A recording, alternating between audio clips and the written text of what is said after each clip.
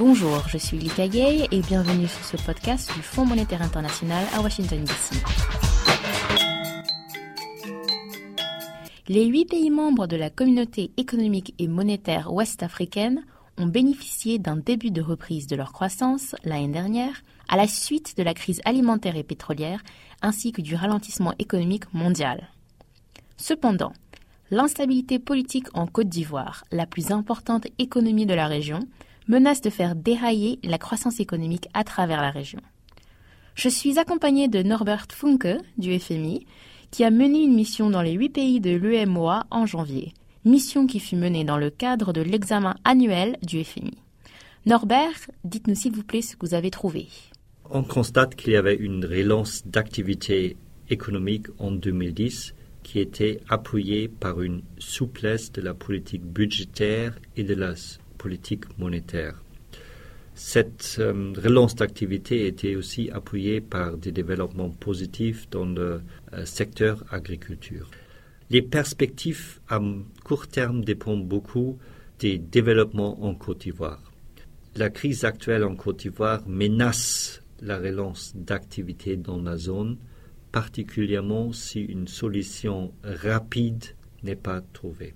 Même si on a une relance d'activité économique dans la zone, même si cette relance continue, on a besoin d'autres réformes pour accélérer le taux de croissance à un niveau beaucoup plus élevé. Il va être important de maintenir la stabilité macroéconomique, de continuer avec les réformes dans le secteur financier pour faciliter l'accès aux finances et aussi de continuer l'intégration des économies dans la région. Des réformes structurelles sont nécessaires pour améliorer le climat d'affaires et pour attirer plus des investissements directs étrangers. Alors, pour commencer, parlons un peu de la crise ivoirienne. Comment est-ce que vous pensez qu'elle a affecté les pays voisins ? Vous avez parlé tout à l'heure de chemins de transmission. Est-ce que vous pourriez nous donner des exemples un peu concrets sur ces chemins de transmission, ainsi que peut-être les pays qui ont été affectés ? Il y a plusieurs canaux de transmission. C'est particulièrement les liens en termes de commerce, la migration des fonds des travailleurs et aussi les liens des marchés financiers. En comparaison avec la crise politique en Côte d'Ivoire il y a 10 ans, c'est particulièrement les liens des marchés financiers qui sont devenus beaucoup plus importants. Quels sont les pays les plus affectés? En général, on peut dire que les pays du hinterland, ça veut dire particulièrement le Burkina Faso et le Mali, devraient être plus affectés à cause de leurs liens de commerce et aussi parce qu'ils, dans le passé, ont utilisé le transport par la Côte d'Ivoire pour leurs biens et services. Aussi, la Libéria est déjà affectée fortement avec un influx des réfugiés. On estime que plusieurs 10 000 de réfugiés sont déjà arrivés en Libérie, qui pose des problèmes significatifs pour un pays où les ressources sont déjà limitées. Alors j'aimerais revenir juste un peu en arrière, quand vous avez parlé des liens commerciaux et des liens financiers avec la Côte d'Ivoire. Donc ça veut dire que la Côte d'Ivoire est vraiment un poids lourd dans l'économie de l'UEMOA. Et j'aimerais bien que vous peut-être élaboriez un peu sur les risques financiers. Quels sont les problèmes? Est-ce que ce sont des problèmes de bons, des problèmes de prêts? Et peut-être un peu sur l'importance du commerce aussi pour cette région.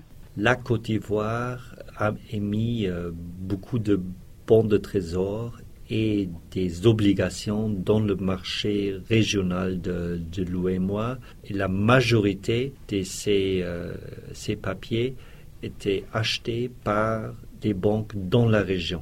Ça veut dire une faillite, un non-paiement de la Côte d'Ivoire de leurs obligations peut poser des problèmes de liquidité et de solvabilité pour les banques dans la région. Pour faire face à ce défi, la Banque centrale, la BCAO, fait une politique de rollover pour ces obligations pour éviter une crise de liquidité. Donc, si je comprends bien, juste une seconde, une politique de rollover, c'est-à-dire qu'ils ont étendu les échéances de ces bons. Essentiellement, qu'on a fait une transaction qu'ils ont réémis des bons de trésor avec les mêmes caractéristiques.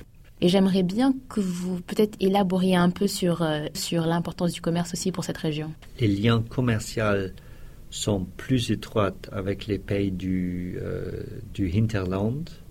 Et ce qu'on constate maintenant, que le commerce avec le Côte d'Ivoire pratiquement est terminé.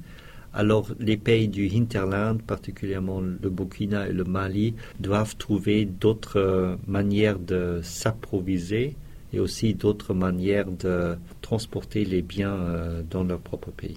Quand on dit pays du hinterland, pour faire comprendre aux gens, ce sont les pays qui n'ont pas d'accès à la mer peut-être et qui sont complètement coincés, d'accord. Donc pour terminer, est-ce que vous pourriez nous donner des mesures que les pays de cette région pourraient entreprendre afin d'améliorer leur croissance économique pour le futur ? Premièrement, il faut répéter qu'il est essentiel que la stabilité politique est garantie dans tous les pays membres de la zone. C'est essentiel pour une croissance plus élevée. En plus, les pays doivent faire face au gap en termes de l'infrastructure. Un autre domaine où on doit progresser, c'est l'accès au marché financier. D'autres mesures qui seront importantes, c'est des réformes structurelles pour améliorer la compétitivité des pays de la zone UEMOA. Il sera utile de continuer à améliorer le climat des affaires et aussi de réduire les obstacles à travers le commerce intra-régional. Jusqu'à maintenant, il y a des délais importants à la frontière. Et aussi, le système routier entre les pays de la zone n'est pas très, très bien développé. Monsieur Funke, merci beaucoup de nous avoir rejoints. Et pour en savoir plus sur le sujet, connectez-vous sur le site du Fonds monétaire international au www.imf.org.